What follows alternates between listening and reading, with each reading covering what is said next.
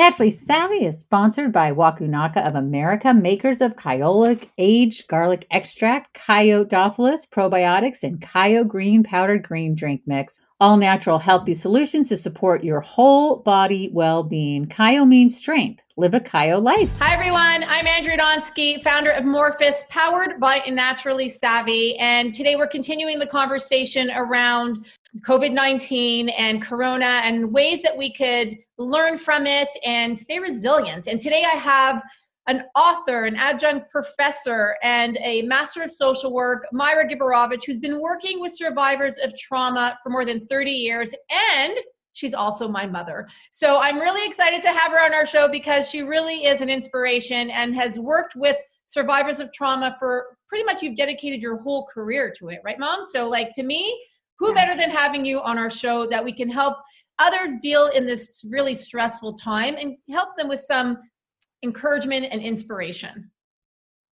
Thank you, Andrea. It is a pleasure to be doing this with you. I love it. All right, so Mom, let's start off with, how are you coping with during this stressful time?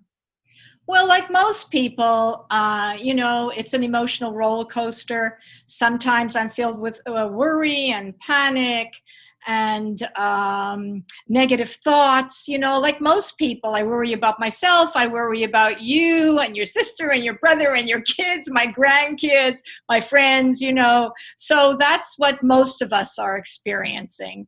And I'm now on day 10 of self-isolation because I came back from the United States 10 days ago.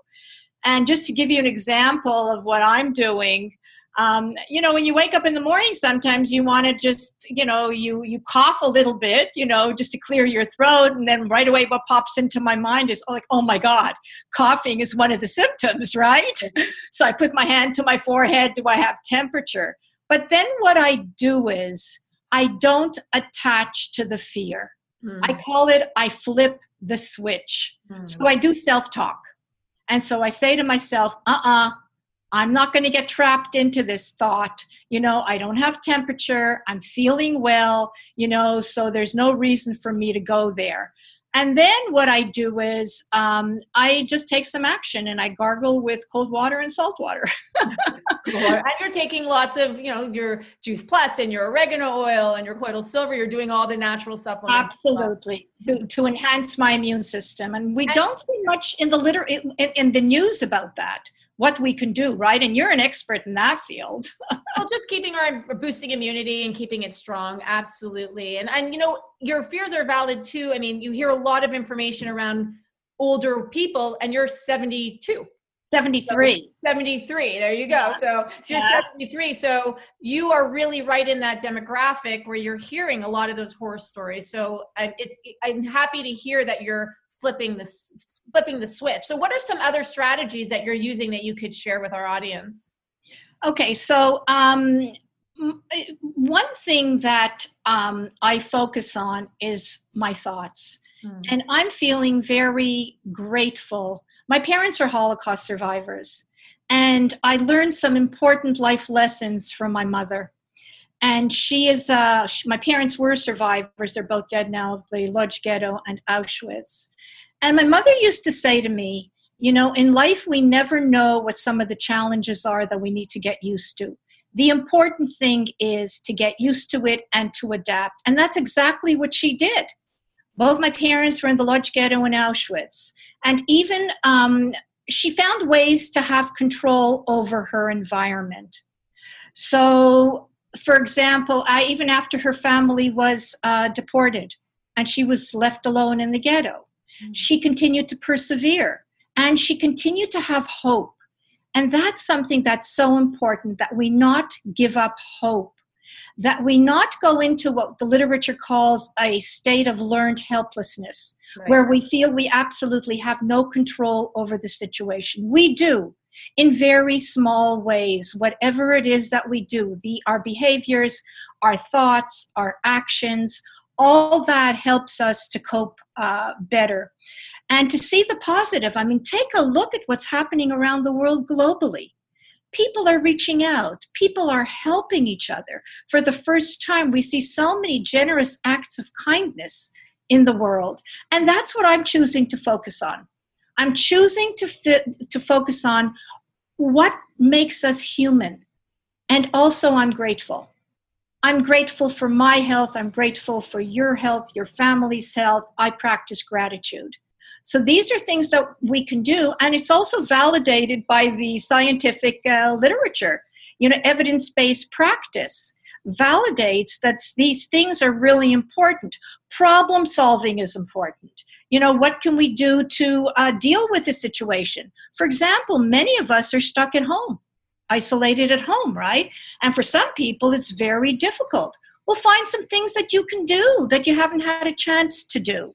No matter what that is, organizing a cupboard, learning a new language, trying a new recipe. Making your photo books that have been on your computer for how many years that you wanted to actually print them out.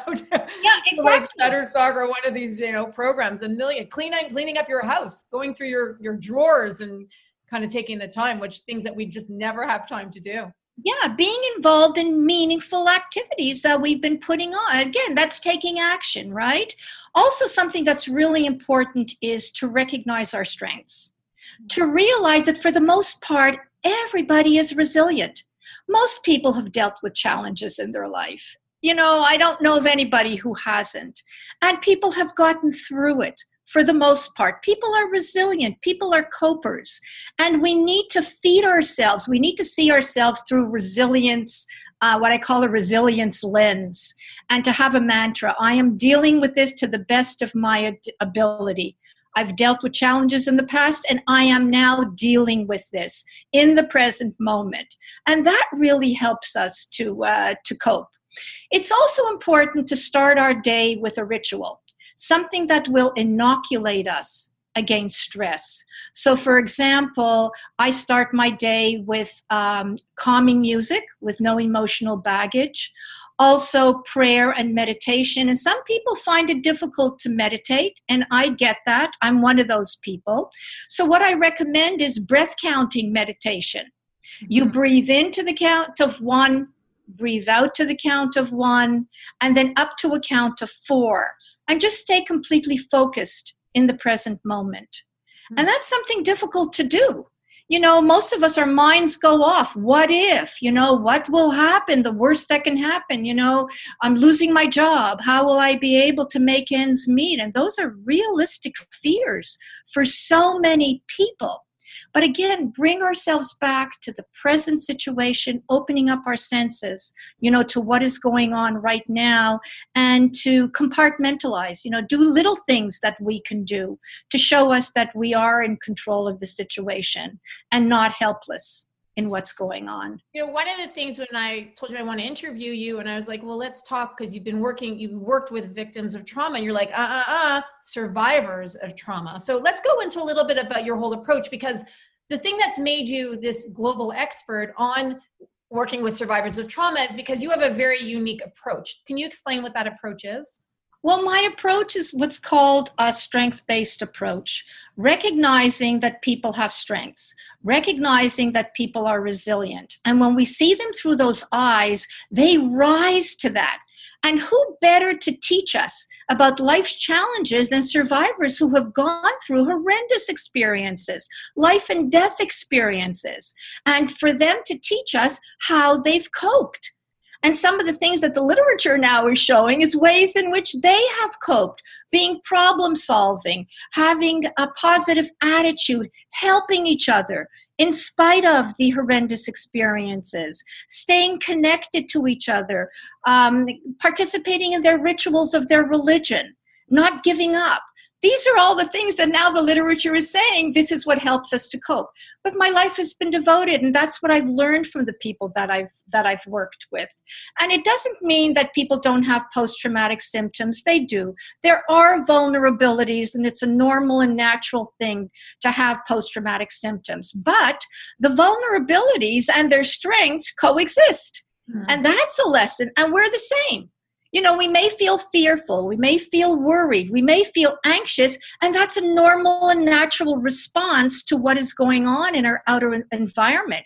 But we're also resilient, and we're copers, we're thrivers, we persevere. So it's a dual type of existence, and that's what my career has been on. And sometimes when we can't see us as being resilient, let's say we fall into despair, it's important to be reminded to turn to a friend, to turn to a family member, to turn to a therapist that reminds us of how resilient we are. And we begin to see ourselves through those lenses.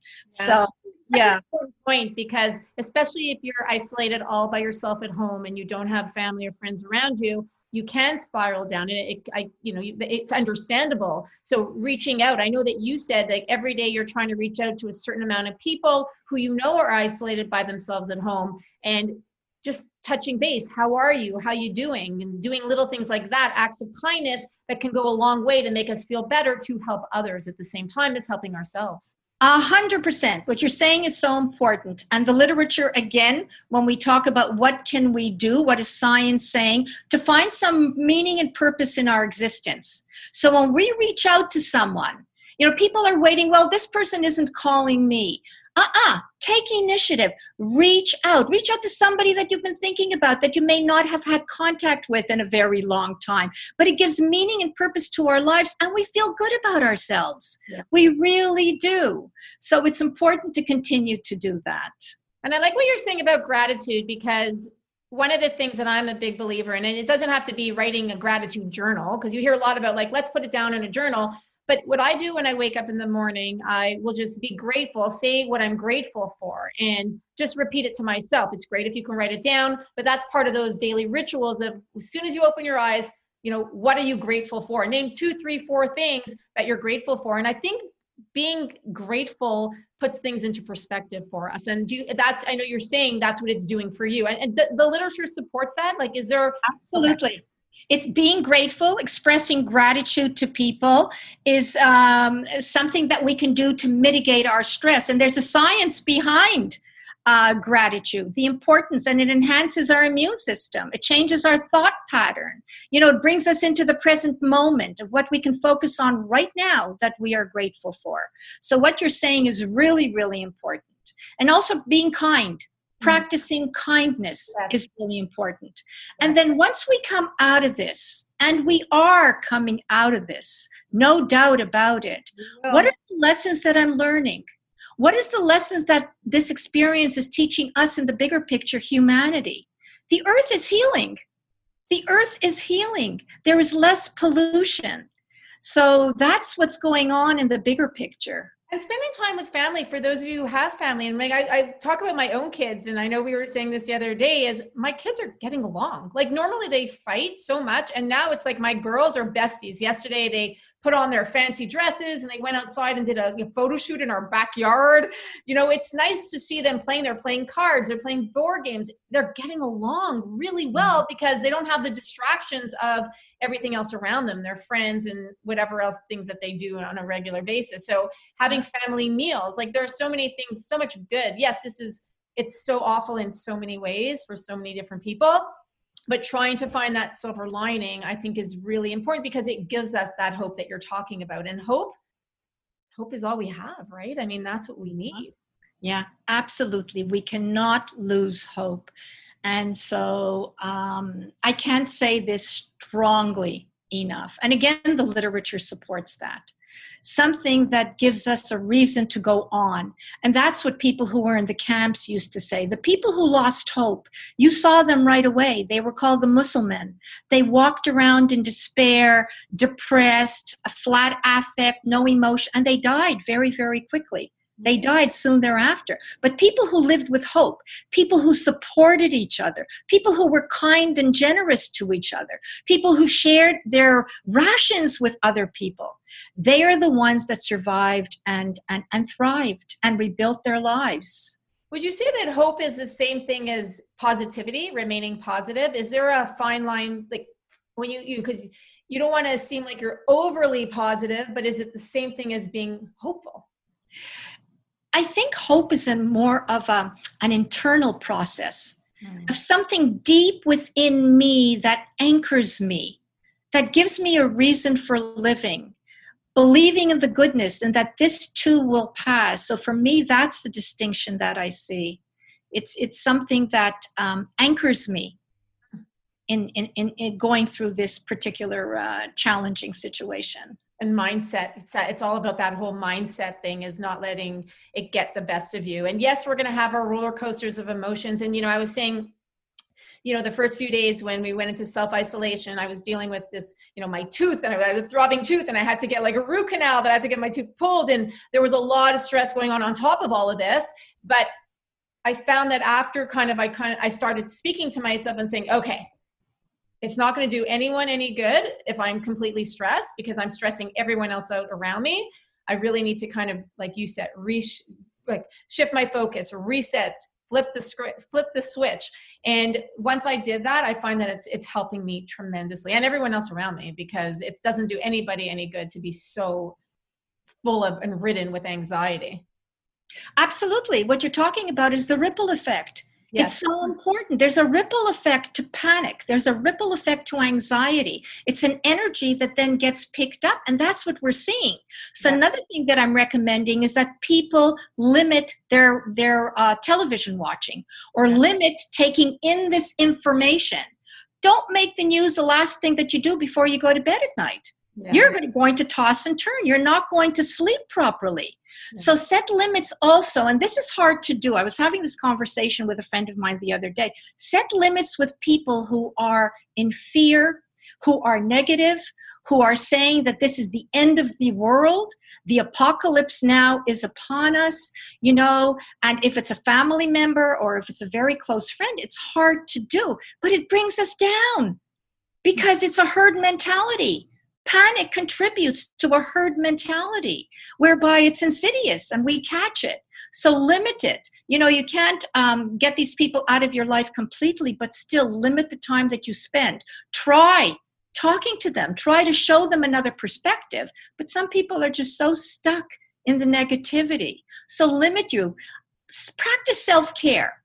That's so important during this time, and so when I tell this to people, they'll say, well, then I'm being selfish. How can I practice self-care and what's going on? Yeah. We must come first. We must show ourselves self-love. We must treat us with kindness. Those same eyes that we want to have for other people, we need to have them for ourselves. And self-love is the way to do, because when we have that, when we internalize that, we spread it all around. Yeah. Everyone that comes into contact with us. Exactly. It's infectious. People like to be around people that are positive and loving towards themselves, have good boundaries. It's really important. And laugh. One of the things that I find that I've been doing now as a ritual in our house is my girls and I, every night, we watch a movie and try to watch a funny movie. If it's not a funny movie, a good movie. And it's nice because the girls are even like, okay, Mom, it's 8:00. Let's go. Movie time. So it's kind of a cool thing that's getting to spend more time with my girls, because, we all work a lot and we may not have that time. So that's good. And laughing is a good one, I think. And although there's so many funny memes online too. We were just saying, this morning, I think when we were talking, there's some funny memes that people are sending us all the time. And yes, we need to laugh, because laughing is going to get us through this as well. Absolutely. And again, what you're saying is so important. There's a whole body of science around laughter, the importance of a good aha laugh, Absolutely. So these are some of the things that we can do. And it's not hard. It's not hard to integrate it into our everyday lifestyle. The thing is to make a commitment to do it. And again, it's a way of taking action over our thoughts, our behaviors, and that's what's going to get us through this. That's what is getting us through this. Yeah. And again, I go back to, we are resilient, and let's see ourselves through those eyes. Can you share a story with that, you've worked with so many survivors over the years that stood out for you in terms of their resilience? Is there something that would come to mind? If there isn't, no worries. But, if there's something you're like, yep, one or two stories that you're like, yep, this person. So it's like inspiring us to have that resilience and that hope at this time. Absolutely. One comes to mind, and I've written about this. In Auschwitz, there was a young girl, and she was 18 years old and wanted to celebrate her birthday. And so she didn't know that her friends in the death camp, they were putting away their rations of bread and putting together a little heart for her. In the midst of this, they use their rations, they use spit to soften it and put it together in a little heart for her on her 18th birthday. Now, if that isn't inspirational, I don't know what is. You know, to talk about the importance of community, of social support, of not losing hope, and participating in the rituals. Yeah. You know, having a birthday party. Think about that. Yeah, it's my daughter's birthday. Casey's birthday next week. She's turning 15, and she's so upset about the fact that, you know, she can't do anything. And we're like, well, we'll have a virtual party. We'll bring the whole family in, and we'll just do it through. Thank goodness we have, and we're so blessed we have internet. You know, and it makes a huge difference. Absolutely. Absolutely. We can still participate, but we need to be creative in finding ways and how are we going to do that? So, yeah. Well, thank you so much, Myra. This is Myra/Mom. This has really been inspirational. This is great. And I think this is going to help a lot of people in terms of making a difference. And I know that you have a book that you wrote. If people want to learn more about your book, I know currently your website is down, unfortunately, but you have a book if you want to share that, if people want to learn more about what you do and how you can help survivors of trauma. Yeah, it's called Recovering from Genocidal Trauma, an information and practice guide for working with Holocaust survivors. It was published by the University of Toronto Press in 2014, and I'm glad to say it's circulating the globe. But with your permission, Andrea, I'd like to end with a very inspirational quote from Anne Frank. Of course, please. So, yeah, so let me get it. And I am inspired by her words. And for those of you who don't know who Anne Frank was, she was a young German-born Jewish diarist and aspiring writer. And she and her family hid in an attic in Amsterdam for 25 months. And she died of typhus in 1945. She didn't survive, but her diary did. And in her diary, she wrote, "In spite of everything, I still believe that people are really good at heart. I simply can't build up my hopes on a foundation consisting of confusion, misery, and death. If I look up into the heavens, I think that it will all come right, and that this too will end, and that peace and tranquility will return again." Now, if that's not inspirational, you can read it in her diary online. I don't know what is. So that feeds me and that nourishes my soul at such a deep level. Well, thank you for sharing that. And thank you for all of you who are listening and watching. And if you got value out of this interview, please share it with everyone you know, because it really helps get the word out there. We want to help as many people as we can cope and remain resilient during this difficult time. And if you haven't subscribed to our channel, please subscribe and give us a big like. So thank you, everybody. And subscribe to our podcast if you're not a subscriber there too, Naturally Savvy. Have a great day, everybody, and stay well.